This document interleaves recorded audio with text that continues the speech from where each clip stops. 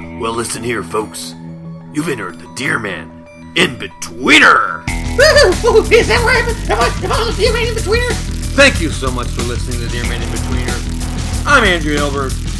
We're here with Robert Dean, author of The Red 7. You can buy his book on Amazon.com. You can support the In-Betweener by going to patreon.com/ahilbert. $1, $2, $3, $5, whatever the fuck. It goes a long way. And I have to apologize about my asthma on this particular track. When I recorded it, I was having real bad allergies. If you're from Central Texas, you understand what I'm talking about. Real hard to breathe. So, I guess I'm fucking sorry for not dying. God!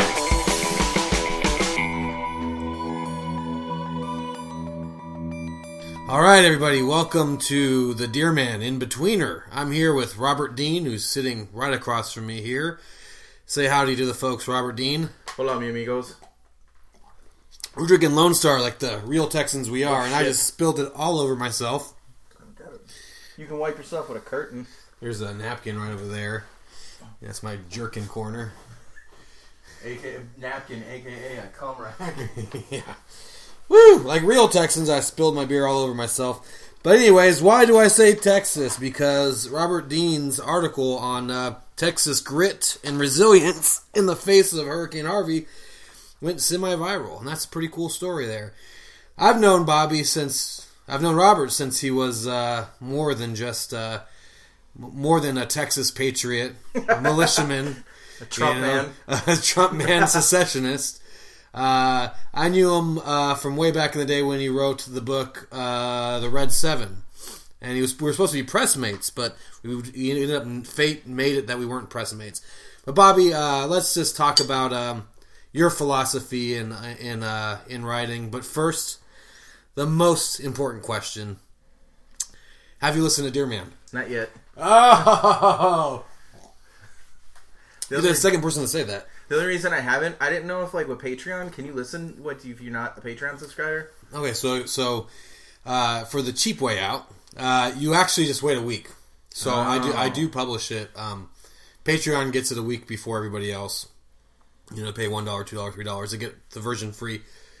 They get the version a week before, and then everybody else gets it the week after. So it's on YouTube the week after. It's on Stitcher, iTunes, Google Play, all that shit. Oh, okay. Yeah, that's the only reason. I mean, Yeah. I subscribe to podcasts, so I was totally subscribed So to it. yeah, if you just search Deer Man Hilbert, it'll probably come up. Yeah, but don't be cheap. Get the Patreon. Yeah, don't be cheap like this guy here. Hey, I've put on hold so much of my... I try to be like Gabino and be like Gabino Iglesias, Zero Saints Gabino. I try to be like a citizen of the world and of like supporting your friends, like buying shit, like subscribing to stuff. And I've worked freelance all summer long, and so like when you're working freelance and you're just like not carrying a steady paycheck, we had to cut like way corners on like things. So you're making steady money, you're like, fuck it, I'll buy everybody's books. Yeah, I totally get it, man. I get it. It's tough out there. Yeah, I'm gonna be working again though. So, but you know, the philosophy of Deer Man is basically it's an experiment in this kind of like serialized writing for that, and you know, having subscribers is awesome, but also having like a user base is great too, which is why it's not like subscriber only; it's free for everybody. Yeah. And this in-betweener episode is a little bit experiment in like traditional podcasting. There's no story; it's just in between things because I can't pump out a story. Can't pump out a chapter every week. That's a lot. I'm also writing something else. So this is kind of a way to talk to my favorite writers and artists around town and see what they're up to. But how about you tell us a little about your work, your history with writing, and all that kind of jazz? Cliff Notes version is in 2012? 11 or 12. My first novel, In the Arms of Nightmares, came out. Then I was in like a bunch of different anthologies and things like that. And then after that, The Red 7 came out on Necro Books, Necro Publications. It's their Wild Weird West imprint. And then that came out like 2 years ago. Was it 2 years ago? I think so. It's 2 or 3, man. Yeah, it's been a minute. Like 2 or 3 now. 2, I think. And since then, it's just been a whole bunch of contributing. Like I set a goal for 2017 that I was going to get in 10 different short stories. Or 10 short story, land 10. And I landed 7 so far. Weird Meat was one of them. There we go. So, Weird Meat was a fucking awesome collection with a super crazy cover. So if you are on the internet, you should pick up Weird Meat, not just for me, because Andrew put it out. It's super good. Well, I appreciate that. You're too kind, sir. No, I set a goal for 10, and I landed 7 so far. And then I'm working on a book called The Hard Roll, which is a super underground black market crime novel. And I've been trying to challenge myself with how I can write, how hard I can go, and like how much I can do in a year. I mean, it's probably not wise to kill myself like this, but I don't care. It's been essays, short stories. Can you get in here? Can you build platform? Can you do all that shit? Because with this next one, I'm trying my hardest to get like a real publishing deal. Not that indie presses are bad. Indie press people, it's not that they're bad. You're looking at an indie press person right now. No, here. I mean, it's not that they're bad. I agree. I'm kind of like into the, what's his face? Jeremy Robert Johnson's point of view of like, land a big book, do little stuff, do medium-sized stuff. Like, there's a lot of shit that you can do. Oh, yeah. And I like his philosophy. And you're actually the one who keyed me into him with Skullcrack City. But, yeah, I mean, I think his idea of just, like, doing everything. And I think he's like the prototype of the future of publishing anyways. Yeah. Where the Big Five doesn't want you to have a 7-book deal anymore. They want to have a couple books by you. They'll sign you for a book. And they don't mind you building your audience with smaller things. And I think he's kind of like playing with that new model. Yeah. Where no one publisher owns you. Like, we're not, nobody here is going to be Jonathan Franzen. Well, I don't know. And not me. But, we're not going to be Jonathan Franzen where you're going to write a book that's going to sell 500 million copies around the world because Oprah plugged it. Just fucked up you were talking about Jonathan Franzen. So, like, I'm driving here and I was like, wonder what we're going to talk about, different stuff. And, like, it just totally came to me. And I was like, I remember when they said that Jonathan Franzen was the greatest living writer. Do you remember that shit? Time Magazine or something like that? Yeah. And I was like, that was so fucking insulting. Do you know who the greatest living American writer is? Who's that? Robert Dean? No, he lives in fucking Maine. His name's Stephen King. Oh, that is a good point, yeah. That's bullshit. Like, I hate that about fucking writing. Is like, you can jack off Jonathan Franzen, who writes boring fucking books. I've read the one with the bird on it, and Freedom. That was the Oprah book club. And then the other one, like the Corruptors, the Corrections. Yeah. I've read both of those. They're okay. They're not great, and they're just big ass fucking books. Yeah, I don't hate his work, and I haven't actually finished anything. So I guess that's like that right there is a review. I didn't finish any of his books. That's your review. I mean, but I didn't feel passionately one way or the other about his books. I did like the way he described swimming through someone's pee in a pool. Like, I thought like that description that he did was like so spot on. It was hilarious. But other than that, like, I don't know. I don't feel one way or the other about him. Stephen King, on the other hand, like, passionately love. And there's shit that Stephen King does that I like passionately hate. But I do think he's underrated, if not, but he's not appreciated. He's not underappreciated. Yeah, I mean, I just think that the literary community, whether they don't like give that dude his due. I mean, yeah, Stephen King may not win an award, but that motherfucker cashes the Bank of America award every day. Oh yeah. But the thing about him is like, without Stephen King, we have so much cultural nuance that wouldn't exist. Yeah. Like Cujo, Carrie. I'm trying to think, like the. What is it? The Shawshank Redemption. Yeah, well, Cujo made me afraid of dogs, and Carrie made me afraid of menstruation. White ladies. What else? The Green Mile. Like, Stand By Me. He wrote all that shit. That's a part of the cultural lexicon. Yeah. And unfortunately for us is like, how can you discount, like, Stand By Me? One of the greatest, like, American stories of all time. One of the greatest movies of all time. And yet somebody like I love fucking Cormac McCarthy. Cormac McCarthy's a genius. Yeah. He was an extraordinary influence on the Red Seven. Obviously, if you read Blood Meridian and read the Red Seven, I just wrote a dumbed-down version of his book.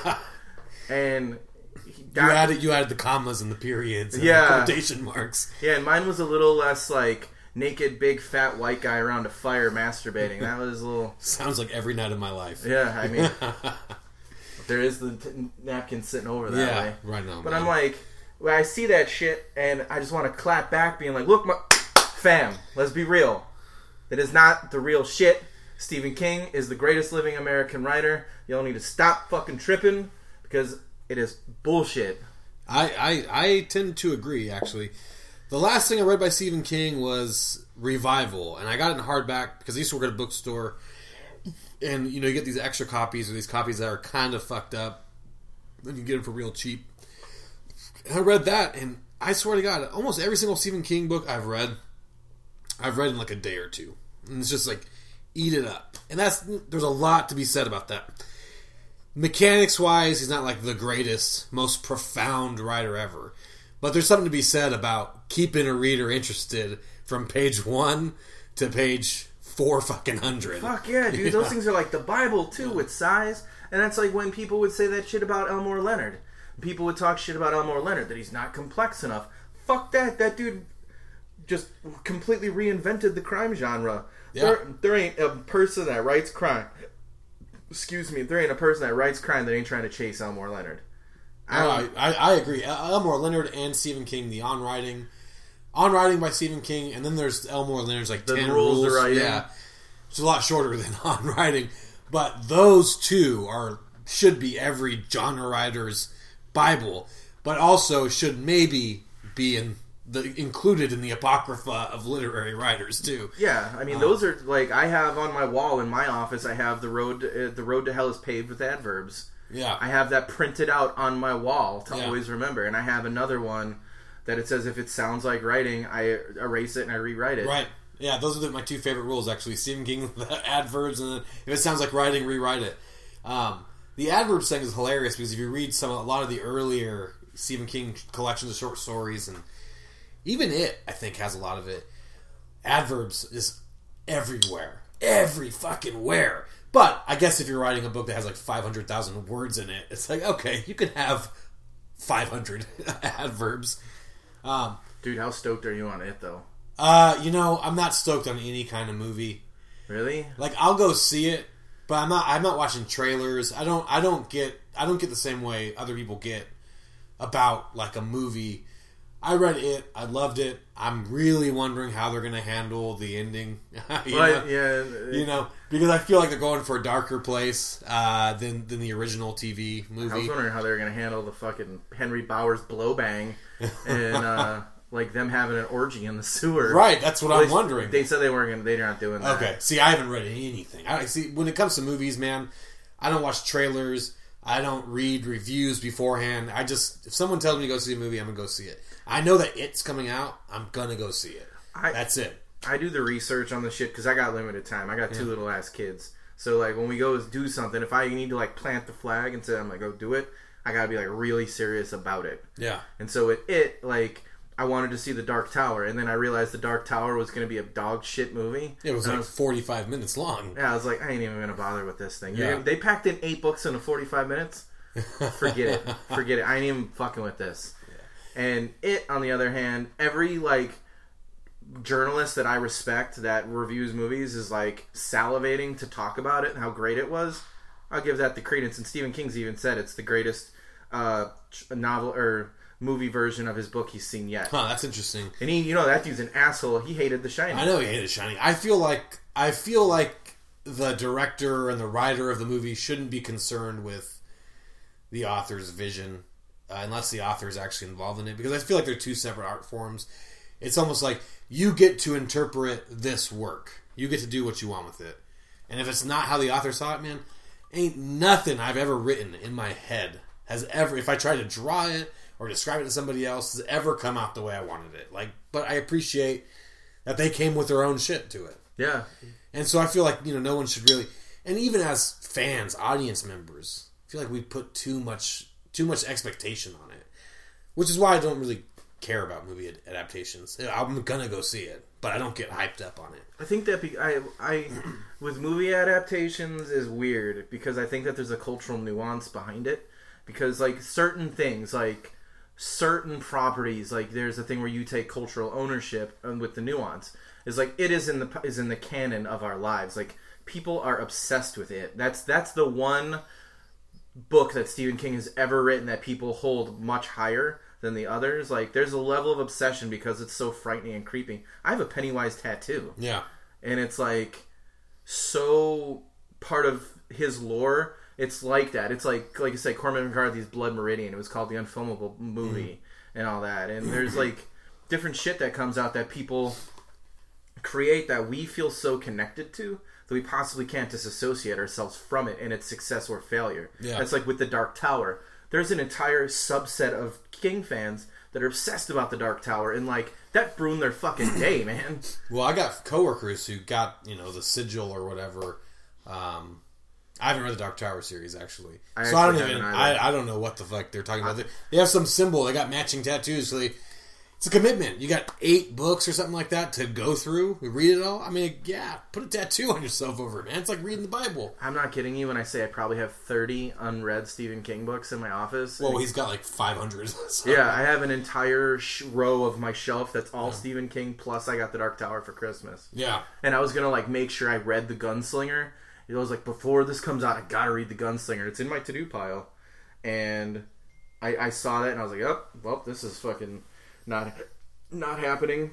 And but I moved it, and my next book in the to-do pile is the Invasion of the Weirdos. Oh yeah? Yeah, that's my next book as soon as I finish Elroy's American Tabloid. Sweet. Which American Tabloid is long as fuck. Yeah. Wow. It's like 600 words. I mean, 600 pages. 600 words? Sounds like my early poems, dude. 600 pages, man. It's long. Did you ever write poetry? Because I know everyone kind of goes through this phase where they want to write poetry. No, I still actively write poetry. You still actively write poetry? Yeah, okay. Absolutely. I've had this pet project for years of, I go through phases. I'd probably say like every, I don't know, like probably once a year. But I'm between like things, I'll go for like months where I just write poetry, and then I like store it away, and then I come back to it, and then it's always been a pet project. I mean, we came up on Bukowski and all of like the Beat guys. Yeah. So for us, that's like part of our writer identity. Yeah. And so I've just always done it, and it's always been an outlet, and it's always been a thing. And I hope that one day a publisher lets me do like a chapbook or a collection. Yeah. I tried to imitate Bukowski. And it was basically writing about shit I didn't do because I wanted to sound like I was Bukowski, Never went to the fucking racetrack. Well, I did, but, never did it with any, I was just imitating him. But if I go back and read the poems I wrote, man, talk about depressing. Ugly. Oof, terrible. I just wrote, a friend of mine, he's a director, his name's Irving Gamboa, and he does, like, these really weird experimental art films. Yeah. He wanted some awards in France and shit. He's a friend of mine.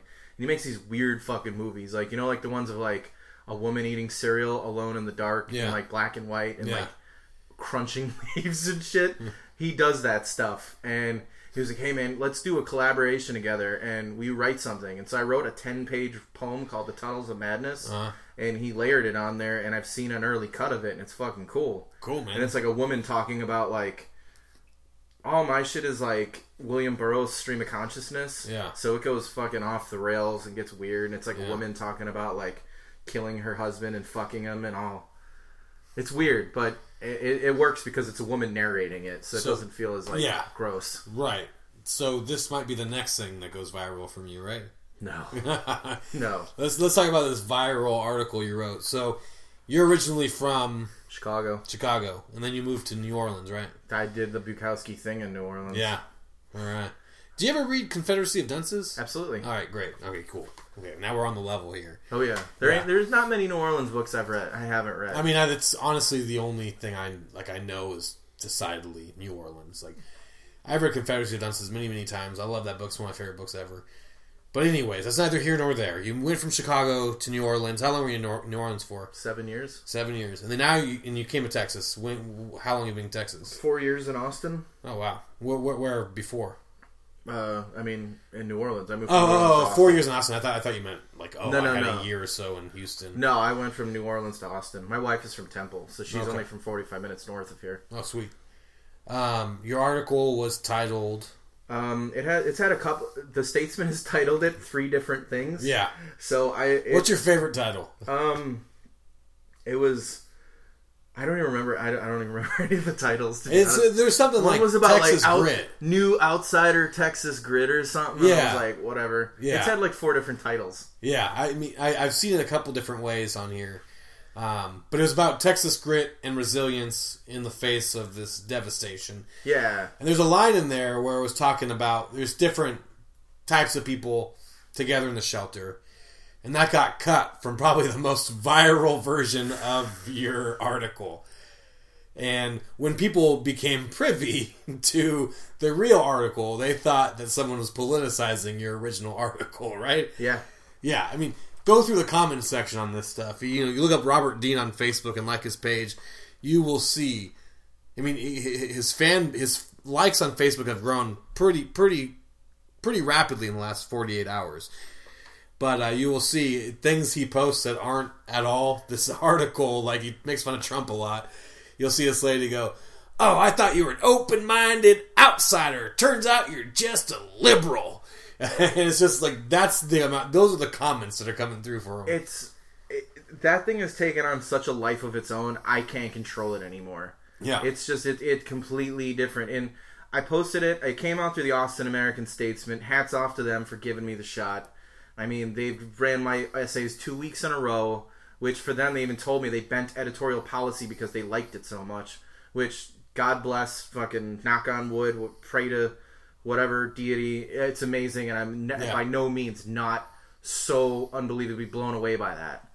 But we posted it, and it went on Thursday, and it was okay. It was cruising right along. And then Friday, I saw some traction, and I was like, wow, this is pretty cool. People like this. Next thing I know, it's like Friday night, and my friend Mary texts me, and she goes, "Hey, did you see your article?" And I was like, "What the fuck are you talking about?" She sends me a link, and it's this guy's thing, and it's like a speedometer. It's clicking by the thousands, man. It's just like, and it's all these like Texas people like really getting behind it, using this as like an emotional battle flag, man. Yeah. And by no means am I not thankful, and Texas has been incredibly kind to me in the 4 years that I've been here. Like, I really like figured my career out in Austin, which I owe Austin the fucking a lot. And what happened was this dude cut a piece of it out, and because it talks about mosques and it talks about black people, and essentially what the idea is that like people that you fucking judged, white people, did their due diligence and came to rescue with you. Like, nobody was better than anybody. In the face of tragedy, people came and they stuck it out together. That guy that you might have called the N-word last week could be sleeping on a cot next to you, and you could be eating fucking donated food together and realize he's not so bad.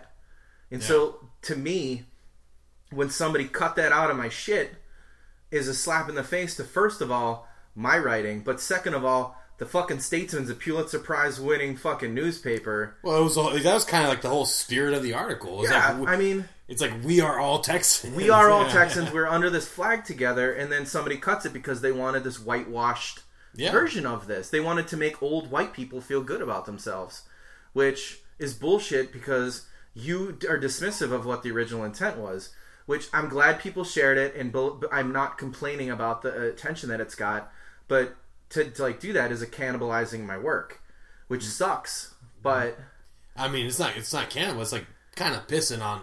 Yeah, that to me is like the crux of the article right there. I agree with you. And it was, I mean, it was just funny to see how this process works of politicizing an article or making it propaganda for one set of Texans. Yeah, you know what I mean? No, not the other set. We don't even want to include them. And how is it that it's that it makes white folks feel bad? You know, why would they take it out? Because is it somehow bad to be in this shit together? Like, I don't get it. They're like, we didn't even like that, and I was like, look, old blue hair.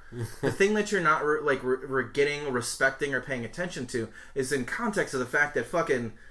You don't see a black person commenting on this shit and going, "No, man, that ain't even like that." No, it is like that. And just because it doesn't affect your worldview because you live outside of like the purview of racism and things going on, it's fucking true and it's there. It's there. And you should pay credence to that. And yes, mosques did open their doors, Joel Osteen, you fucking scumbag. Yeah, it's my next hit piece that's coming out is fucking taking down Joel Osteen. You think the Statesman is going to pick that up? I committed it to Clash. It comes out tomorrow. Nice. So it's written. No, it's done. It's in the can. Sweet. It comes out tomorrow on Clash Media. So look for that. Except this will probably come out a couple days after that. So whenever it comes out, but it'll be out, and I just. It's gone in all these different directions, and on my Facebook was my only place I could really say something. Yeah. And I was like, hey, this is the original version. If you're gonna share it, share the original because I'm happy, guy, that you're getting your Facebook is blowing up. Yeah. But it's blowing up on my work. Yeah. It's blowing up on the Statesman's back. Yeah. So at least cite us in the fact that your shit's blowing up and you probably have 1 million new friend requests. Right. So at least throw it back for the people who created it. Yeah. And, you know, the irony was, while this thing was clicking over 25,000 views, I was still on the phone with unemployment. And, and it's not like I got rich off it. I didn't even get paid for it. I'm just using this as a way to... I always wanted to write essays. I always wanted to be a columnist. And I always figured this was a slice of the pie to my career. Yeah. I'll always write books. I'll always do other shit. But I always wanted the platform to be that guy. Like Hunter Thompson, fucking... all the different like old school newspapermen in Chicago. Yeah. Irv Kupcinet. Trying to think of all the different old school dudes that I read on. I'm drawing a blank. Mike Royko and Studs Terkel and all those guys. Yeah. I grew up reading those, and I went to school for journalism, so that's an absolute backbone passion of growing up reading the newspaper, because we're on that millennial edge. Yeah. We're exennials. Yeah. I think I'm a little bit closer inside the millennial than you are. Yeah, and I remember old school dudes. I'd be riding the L train to work, and I remember old guys who would get that paper, and they'd get that fold and the crease, and it was perfect, man. I mean, there wasn't an ugly crease to it, and they'd just sit there and just read, and I'd always be like, fuck, newspaper men are the baddest. You'd see them at the bar, and they'd be like just fucking sharing stories and cutting up, and here I am, like, this kid in like just out of journalism school and thinking these dudes are like fucking writing cowboys and everything. And so now that it's happening, it's cool. It's just the glory of it. I mean, that has gone so far beyond me that I can't do anything other than say that an article of mine went viral. Yeah. And please give me a shot to write for you. Yeah. Well, it's funny too, because I feel like a lot of people will say, well, we'll use this line on you. Oh, you got your money making this article. You got your money making this article. Why are you complaining? You know? And it's like, nobody knows that there's really not a whole lot of money in any kind of writing. I hope that neither of my children want to become writers. I really... Oh, dude, you're gonna get a interpretive dancer, probably. It's fine. Yeah, I hope that there's a better paycheck in it than writing. Well, there was an interesting thing that was going on the internet. I don't know if you saw this. I forgot what this guy's name was, but they're harassing him. The guy writes terrible poetry. Jay Sizemore. No, well, yeah, him. he was just off the rails. Yeah, fuck that dude. That guy's a psychopath. And fuck it was like, okay, freedom of speech, whatever, but this was obviously targeted. And, you know, if it's okay, he published it in a book, whatever. He was definitely sending it in the mail, basically, to the target of his hatred. That's so... I mean, it was creepy. It was weird. It's fucking weird. Like, dude, okay, look, bro, roll right with your shit, stay in your lane. If you want to be a poet, write fucking poetry, live your life, do good shit, go, like, read to people, and just make shit that means something to somebody. But when you target somebody for... This is the thing about fucking writers. A single person. This is the thing about writers I fucking hate. I'm channeling that Gabino Iglesias, that new rage that dude's got, and I love it. He just is like, fuck that shit. It's awesome. Yeah. But I fucking hate about writers is like, people feel like that they can't support other people because they think that if the light comes off them for a second, that their work is not as good. Because people get shots all the time. I know people that have fucking awesome deals and making moves, and those people I respect and I want them to do well. But other writers are like, oh, fuck that fucking bitch. And you're like, what the fuck are you fucking, like, there is no reason to say that. You got like 50 million books you love, you got 50 million records you like, you got 1 million movies. Yeah. There's room for everybody at the table. When you single someone out and you dedicate your time and effort to writing something, to attack somebody because of the avenue, how they fucking, you know, somebody wants to wear a panda head and wear a bra when they read their shit, that's fine, because we all got a gimmick. I'm an outspoken fucking idiot asshole. That's my gimmick. My gimmick is being, something sucks, I'll say it in 5 minutes that someone sucks, and I just deal with the bullshit that rains upon me. Yeah. That's just how I do the business. If somebody wants to do something else and fucking be themselves to just get people to pay attention to their art in a world where they get it 24 fucking 7 on their phone, on the billboards in front of them. Let them have that. So when you create something just to be a vindictive cunt, Seth says something about how fucking scared and inactive and fucking absolutely fucking atrocious your work is, because it does not have any fucking merit. Well, it was sad, and it was, like, frankly pathetic. Look, the guy has a right to say whatever he wants to say. He wants to create this, let's just say this, absolutely awful, awful art. It's absolutely terrible, completely without merit. It's fine, whatever. It has merits in the fact that he made it, or I don't know, whatever you want to say. He self-published it, but the thing is, when you're watching this in real time, the way he's threatening a person and writing these things, I mean, it was pretty despicable. It's fucking creepy. And then you go mail it to him? Mail it to him. It says, here's the thing. If he was writing those poems and then sending them directly to the object of his harassment, that would be harassment. Like, 100%. Fuck yeah. And the whole, like a Mark Wahlberg movie about this? the whole joke, I mean, the whole joke about this whole thing is he claims he invented reading poems or reading or performing with the fucking mask on. Now, when I heard that, I look back at all the shit that we've done, like the TLDR shit we did a year ago, and the shit I've done before that. There were masks involved. Shirts were off. I mean, one of my gimmicks is... Spam was eaten. Yeah, spam was eaten. Shirts were off. Masks were worn and taken off. And if Jay Sizemore wants to claim the mask thing, I mean, the guy's a fucking moron. Sorry, Jay. You suck. Sorry, not sorry. You suck. My guy, you've been found out. And talking about shitty people, shitty publishers have been in the news lately. And I feel like me and you take the cake on shitty publishers. Yeah. Yeah. Double Life Press certainly had alternate meaning. I mean, its meaning was pretty metaphorical for an actual double life. Yeah, I mean, that one's fucked up, man. I mean, that's a weird fucking subject, and it's a sketchy subject at best. Yeah. Well, the story here is the publisher of Double Life Press started a new press, and, you know, uniformly everyone loved it. Everyone loved it. He was signing book deals left and right. Me, Will Vajaro, Danny Gardner, Pablo Dester, and I think there was another person who actually had books published through Double Life Press. I started seeing cracks in the whole thing when I wasn't getting paid. You know, I checked the contract; it was supposed to get paid. Everything seemed fine up till then. Then I asked, like, "Hey, man, can I see the sales numbers?" And then things started going haywire. Like, he put up a GoFundMe because they're running out of town and all that kind of stuff. This struck me as odd, but not like criminal. You know? And then I would also think it's not like... And then the degree of his criminality, I would have never, ever guessed. He's currently in jail for... being a pederast. Yeah. And he's probably going to die there. And he's got 25 to 35 years.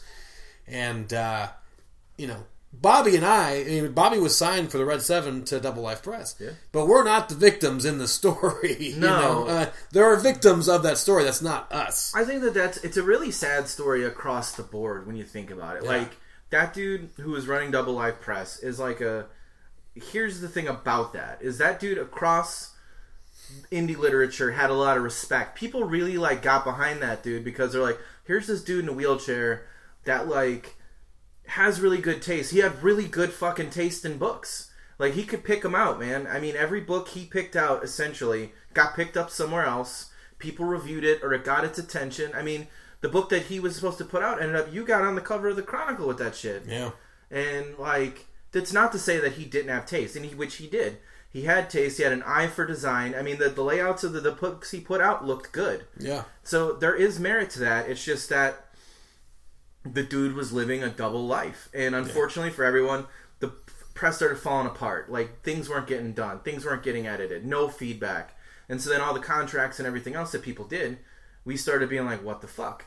Because the hype around it was real, and I think that a lot of the indie world, that could have been a player had he not fucked it up on his end. And then they, like, bailed to move to New Orleans, and they moved somewhere, like, all these choices and things and stuff. Well, you know, thank God. You know, the other thing is, you know, in a lot of ways, thank God the press never took off. Yeah. You know?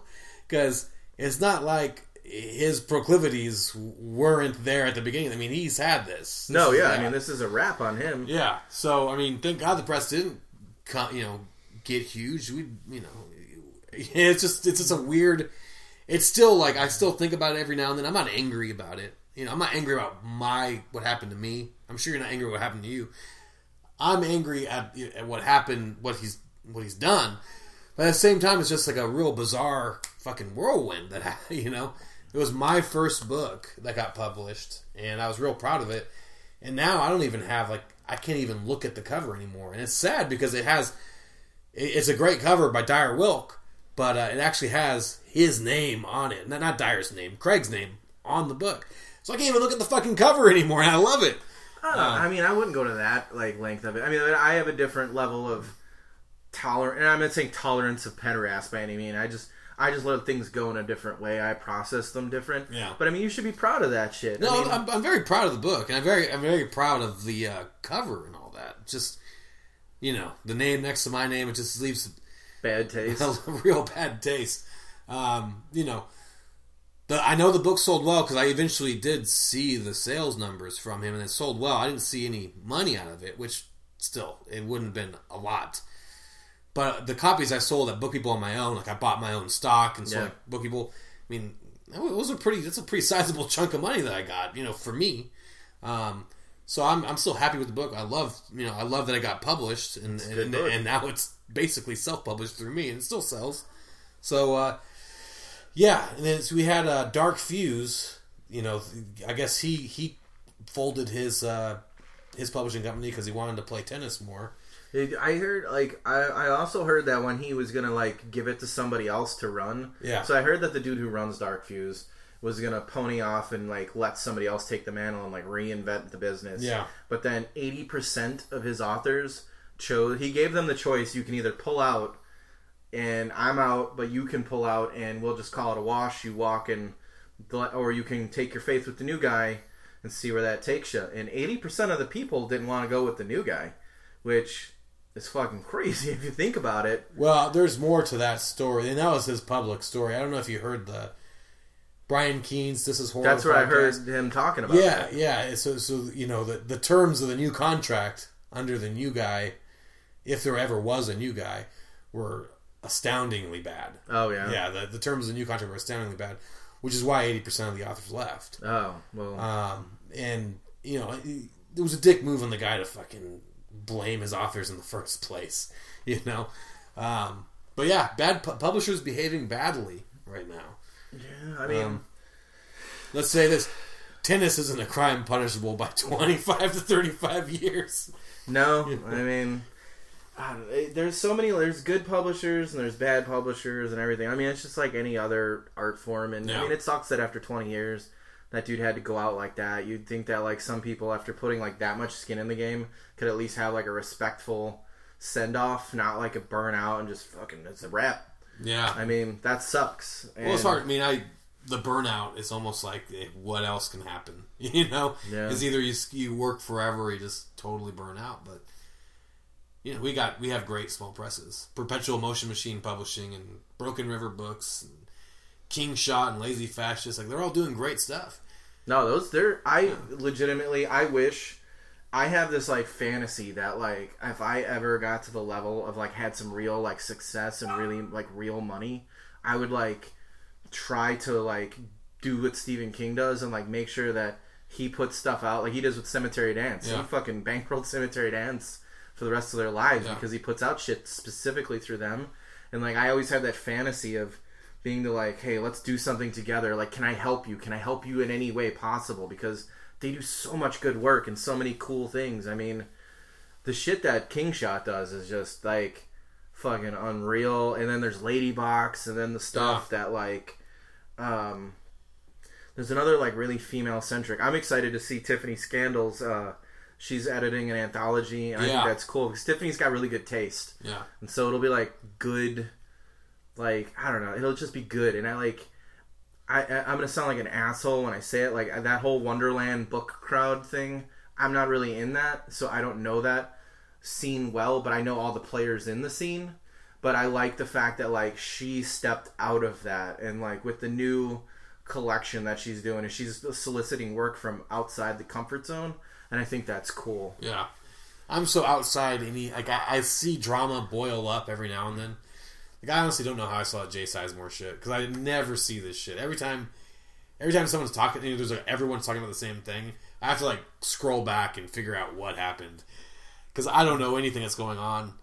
But I do like that, Portland has a great scene, and all that kind of shit. I wish Austin had a scene comparable. It just doesn't.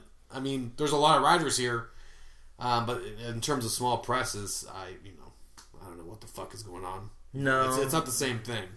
No, Austin does its own thing, man. I mean, it's kind of like Portland became a de facto like mini universe to publishing. I mean, It became the indie publishing hub. Yeah. I mean, we just can't compare to that, and I don't think Austin ever will. Well, we have the whole music label thing down. We have the music. Yeah. And the beer drinking. And like... And the 100-degree having.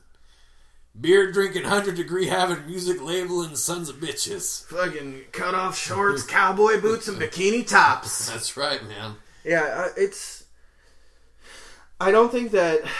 To be honest with you, I'm glad we don't have that. I don't know. I wish we did. I have, like... But why do you wish you had it? I don't know. I think we do a lot in terms of performance and all that kind of stuff. But it would be nice to have, like, this gang to roll up with. You know what I mean? But, I mean, do we perceive it that way, though? Or is that just the way it is? I mean, not like a gang. I'm not talking about, like, a gang. No, but, like... Go brass knuckles and shit. I would say, like a crew, they get together and have beers all the time, and they're different publishers. Yeah, I mean, I could see it in a way, but I like on the fact that like because we're outsiders, I think that the people that are here, we work really hard to make names for ourselves, and I think that there's something behind that. Like, there's lots of writers I don't know, but the writers I do know fucking work really hard, and I think that because we don't have the luxury of a scene, is that we have to make our own luck.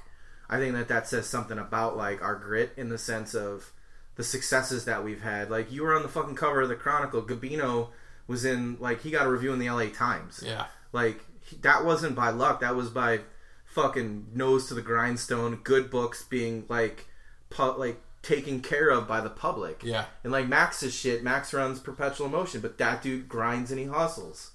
And Nate Sutherland's up there writing cool books. Yeah. But we're all doing stuff that necessarily... We don't have the luxury of a scene. We have to do, like, if we were like, let's have a reading. There's no noir in the bar here. We would have to literally go, we should do a noir in the bar. I have to correct you there. We do have a noir at the bar here. Oh, see? Scott Montgomery, who's like he is the oracle of noir and small press crime. Wait, didn't you read with him? What? Well, he runs noir at the bar. Yeah, but didn't you do it? I did it a couple times. Yeah, you invited me. And I actually worked with him because he runs Mystery People at Book People. Yeah. And the best part of Book People, I know Scott. Yeah, okay. The best part of Book People, the most well curated part of Book People, is Mystery People. Dude, I made it on the Mystery People blog. I felt like dude.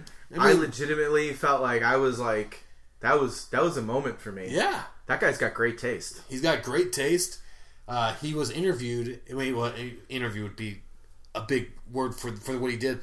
But they're talking about, in the New York Times, they're talking about crime fiction, right? Mm-hmm. They called his ass up. Dude. Good. A bookseller in Austin. That guy has the best taste. He reads more than anybody I know. Yeah. And he's always hustling small press writers. I mean, he brings in small press books. And there's not a bookseller... I take it back. I don't know who's working at Book People right now, but that guy curates that section better than any other section at Book People. No, I will attest to that. Now that I put the name to the face and everything, yeah, he was really nice when I met him, and he was gregarious in the fact that like I went to a reading and it was like Rob Hart, Bill from New Orleans, and Jordan Harper. And I missed that. I was at work. It was cool. Yeah. We all went out. We went to Chili Parlor afterwards, and he was like, his questions, like that dude, you could tell, like knew every book, every character, nuance. He knows everything. Yeah, it was impressive because his questions were like really thought out and personal. Like He's also a great writer. Oh, that's awesome. Really great writer. That's fucking cool. Because, like that one, I just didn't know there was a noir at the bar. Like, that's news to me. Yeah. And I think it's run differently here than it is other places. It's connected to the bookstore. Oh, yeah. So it's not like Noir at the Bar everywhere else where someone runs it and everyone brings their own books. Book People runs it. Book People sells the books. Oh. You get your paycheck later, bitch. Oh, okay. I don't know. Like I said, I just never know. I wish. Yeah. It's a great scene. I think they do it at Threadgills. Not relevant to anyone who's not in Austin listening to this, but I think they do it at Threadgills now. They used to do it at Opal Divines, Penfield.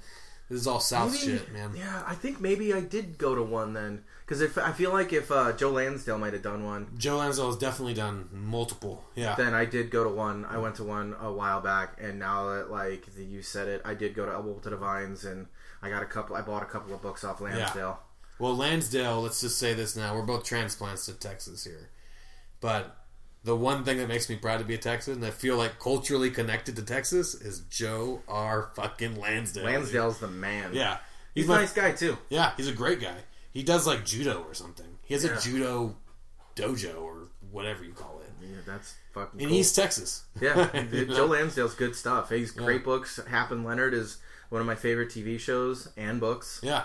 And, who's another great writer? This was one of the one perks. So, like, the whole...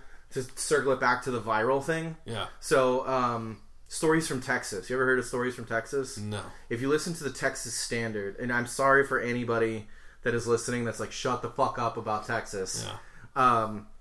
Stories from Texas is this thing this guy W.F. Strong does. And he does these like 5-minute or maybe 3-minute vignettes where he tells like a story and it's like a really like ridiculous tall tale, but they're true. Yeah. And it's really great writing, like a really small vignette about like a big personality like doing something cool against adversity. Like not lame, like a guy climbed a mountain with one arm and he drank a beer or something really like ridiculous and cool. And W.F. Strong does them and they're really well written.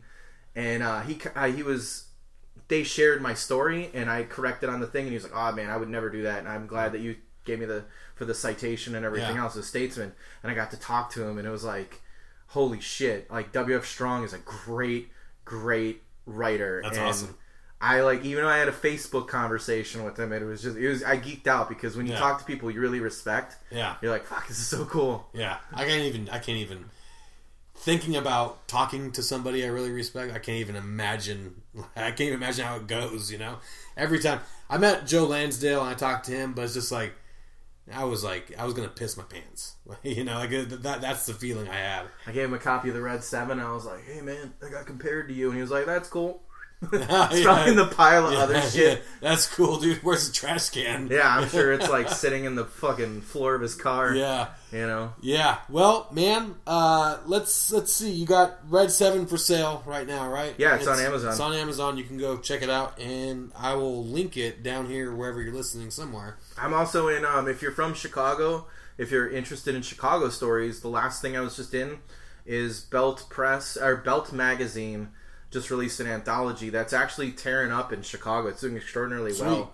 It's when people are paying a lot of attention to it from my hometown, which is gratifying, you know. Yeah, totally. And I wrote a story about growing up on the South Side, and it's cool. If you're from Chicago or curious about Chicago stories, Chicago nonfiction, fiction, it's a really good crosswork of personalities. There's 51 stories in it. Yeah, and it's a really well curated. Martha Bain put it out through Belt Magazine, so it's cool if you're into like that city. I'll put a link down there too to check it out.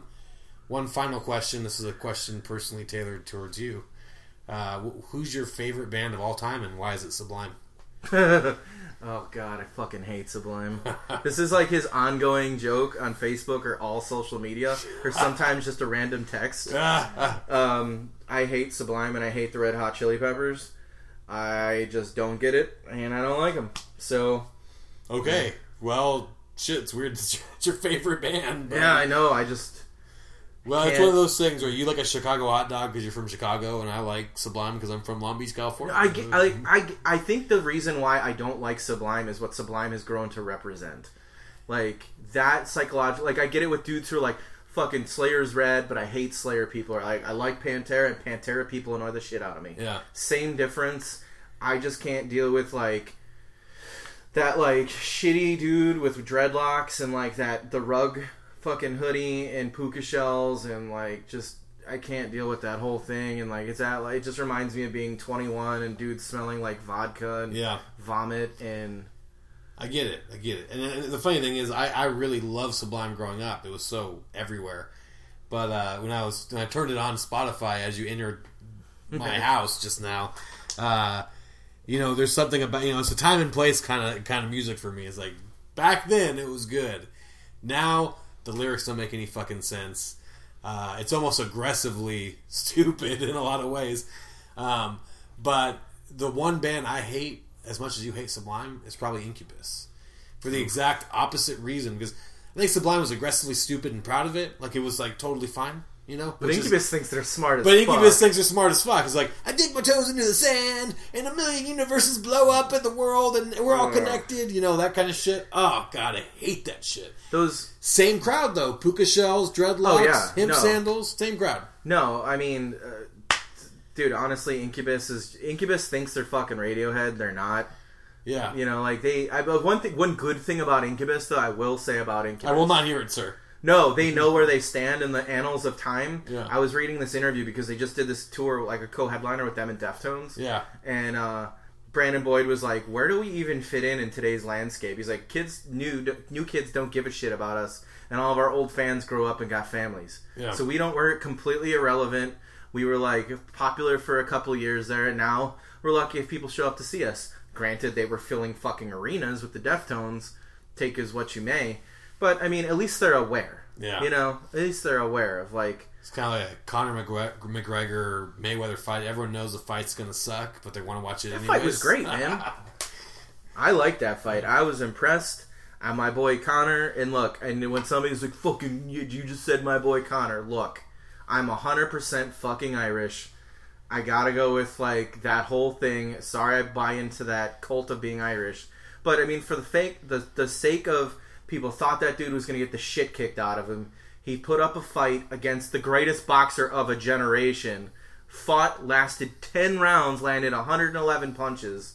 You gotta give him credit for crossing over because Mayweather could have never came into his world. I think that deems respect to the fact that he made it that far. And he could legitimately book himself now as either an MMA fighter or a boxer because if you put him anybody lower than Mayweather...